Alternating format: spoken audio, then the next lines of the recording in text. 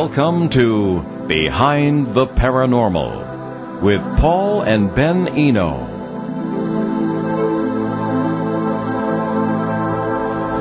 How do you know if you are the target of a paranormal parasite? Can they attach themselves to whole families?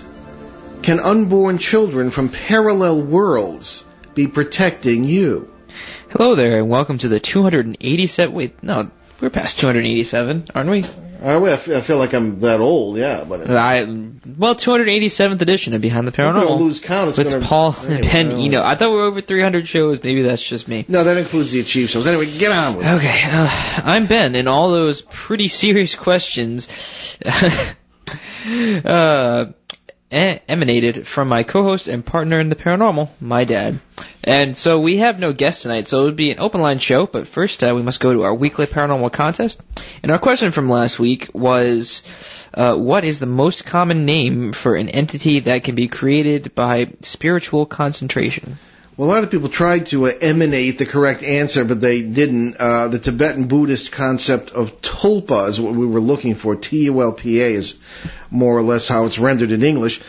But part of the reason for that may be that we unfortunately lost our podcast from last week, so we have a famous lost show to join, I think, one or two others that we've had in the history of the show, which is 3 seasons so far. But a lot of people probably didn't hear it. So sorry about that technical glitch, but again, nobody got the answer. Anyway, let's move on, and we'll try another question this week and see if we can hold it together technologically here. So this week's question is, where is the world's only official UFO landing pad? And get that right, and win an autographed copy of my dad's most popular book, Footsteps in the Attic.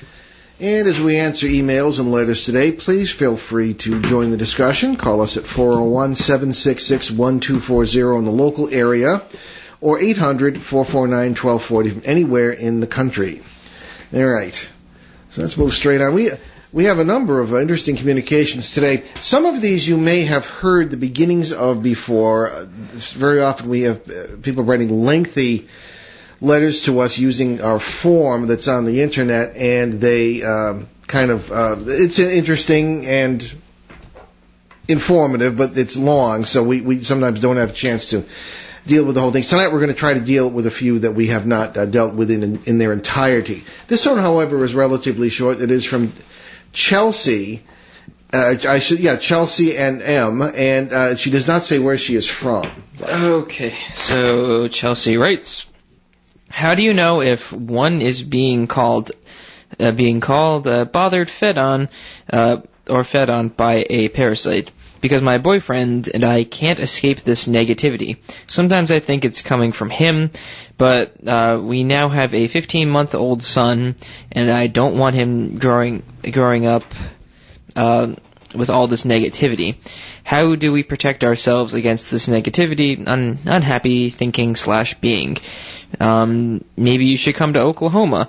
Get back with me when you can. Thank you so much, Chelsea. Well, I guess she's from Oklahoma. Yes. All right. Well, okay, Chelsea, thank you for writing. This is a very, very common problem, and Ben and I have actually, quite a bit of experience with this sort of thing because it is so common. First of all, for those of you who do not listen to the show regularly or don't know what we mean by a parasite, you think of a parasite as being some sort of terrible insect or something in your physical system. Well, there can be there can be physical parasites there can be parasites of a different kind as well, and they are often known in folklore as demons or evil spirits, things that have been named by people who didn't really understand what they really were, or just have come down to us in folklore rather than in some sort of sense of them being part of our daily lives. But they do seem to be, in my 41 years of experience of dealing with the paranormal, life forms from parallel realities as speculated about in quantum physics today. Physics has taken us into some pretty wild areas of how the universe may be organized and created, and this is what we've seen from the two of us see from the trenches now, and that I've seen for many years.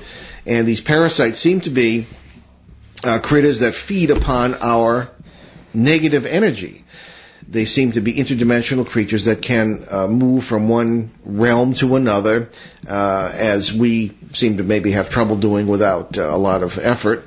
And they create problems. They seem to be very intelligent. They learn very quickly. And many of the ghost stories you hear have to do with these things, because when you see them, we have a few photographs. They look like. Don't worry about it. Just keep going. Okay.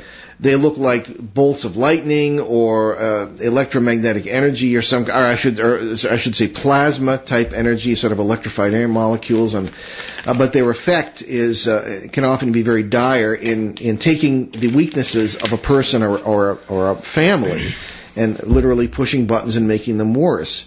Now, as I say, Ben and I run into this all the time. You have to be very careful, of course, to take your personal responsibility and lay it off on them. People are responsible for their own lives. If they have problems, they have to deal with them.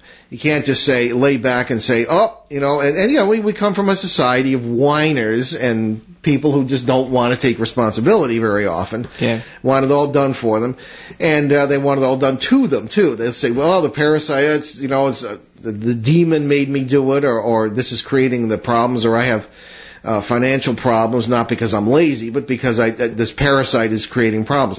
However, there are plenty of situations, such as Chelsea describes, where these things really are creating problems. I'm thinking, Ben, of the case in Providence, Rhode Island, that we dealt with recently and are still kind of that was nuts. Yeah, we haven't heard anything back, so one can assume no news is good news. Well, I also need to follow up too, but we went called in by a landlady and her husband, who owned a number of very nice properties in Providence, Rhode Island, which is a lovely colonial city, much of it.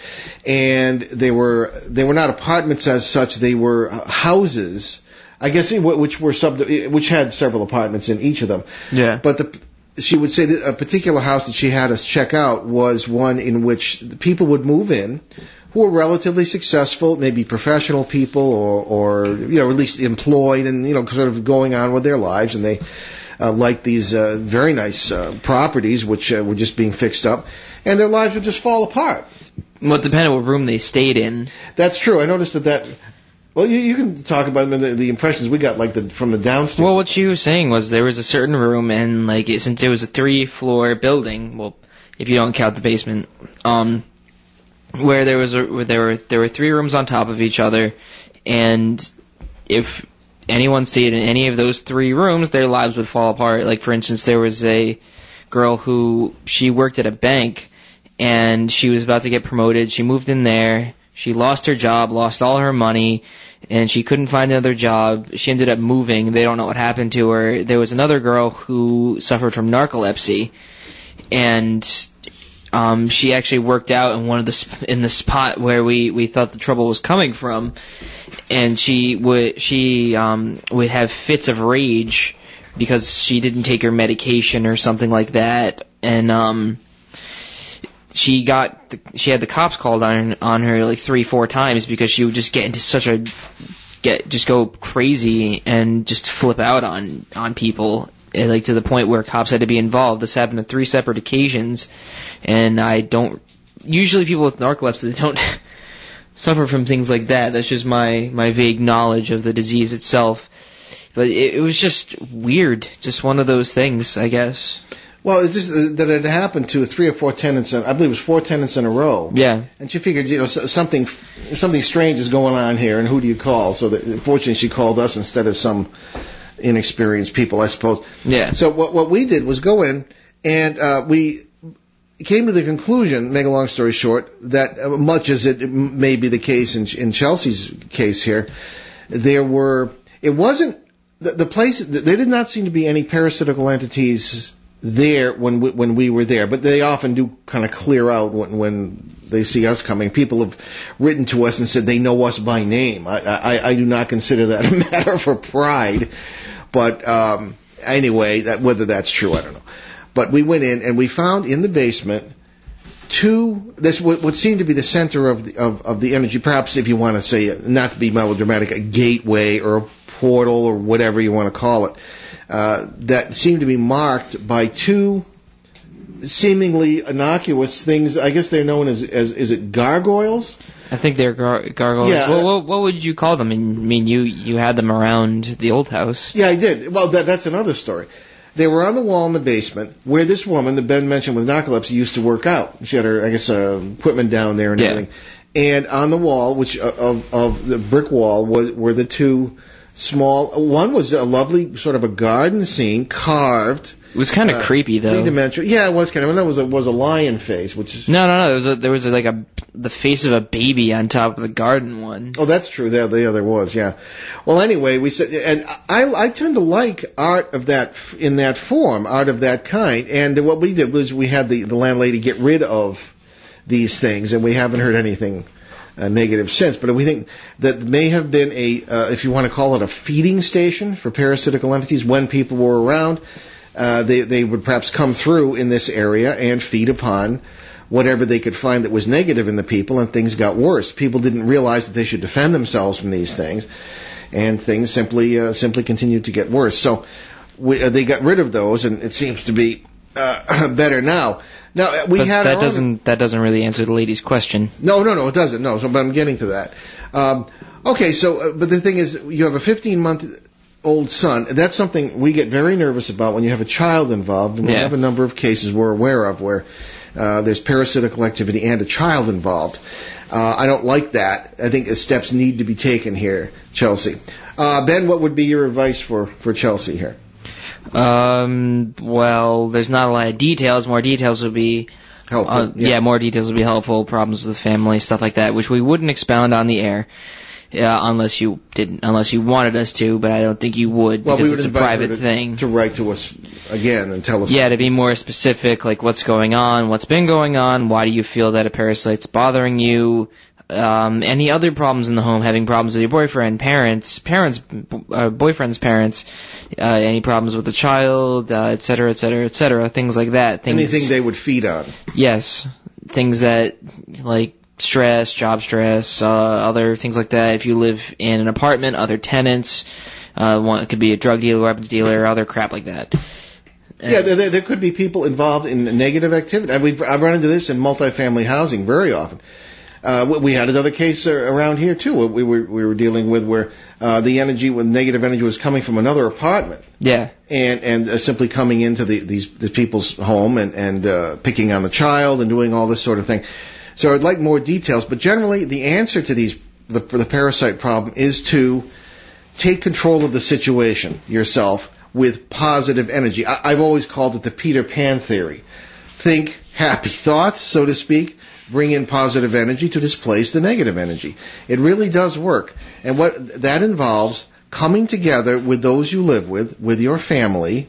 And as we know today, a family can have many different meanings. But the point is, we're all people. You come together, you stand shoulder to shoulder, you build upon your solidarity, you have whatever faith you have, you build it up. And don't underestimate the power of laughter. You wouldn't believe the power humor can have against these things. Humor is a very, very, as long as you're not laughing at each other, obviously. Humor in its most positive form can be a tremendous weapon against these things. And I found they're tremendously repulsed by it. Also, something you don't hear very often in the West, I mean in America and Europe, in our culture and our background, is call upon your ancestors. Your ancestors are not dead. They're alive in many, many parallel worlds, and you are with them. When you live in the multiverse way with this awareness, you become vividly aware of that, and you lose all sense of loss. These people will help you. Many of them are in worlds where they're aware of us and can take care of us and help. And they're tremendous allies against these things. There is, as in ancient folklore, and as in the Bible, there is a big struggle between good and evil. I think that idea is based on the struggle between us and these predators who would ruin our lives for their own sustenance. It's also a Zoroastrian concept. Yeah, the Zoroastrians, they get into everything, don't they? Yeah. If you listen to some of our shows. So essentially, the initial suggestion here for Chelsea and for anybody else going for this is to bring in positive energy. Be as positive as you can. Naturally, every family has stress, and there are issues, and especially today in the middle of a depression or whatever you want to call this that we're going through, there are problems. But when you stick together, it's amazing what you can do. And one of the things you can do is to build up positive defenses against these things. So Chelsea, please send us some more information if you can about where you live, what the situation is, what's going on, and perhaps we can be more specific. But the answer is certainly going to be positive energy in any way you can bring it in. Okay, any more comments on that there, man? No. Okay, essentially a positive energy. Okay, this is, believe it or not, people still write letters. And sometimes they're even handwritten, and they send them in the mail. And a guy brings them to the door and puts them in the mailbox. So all these things are not emails. This is to us, and this is written from David, and I don't know if he wants us to use his full name, so I won't, in Bakersfield, California.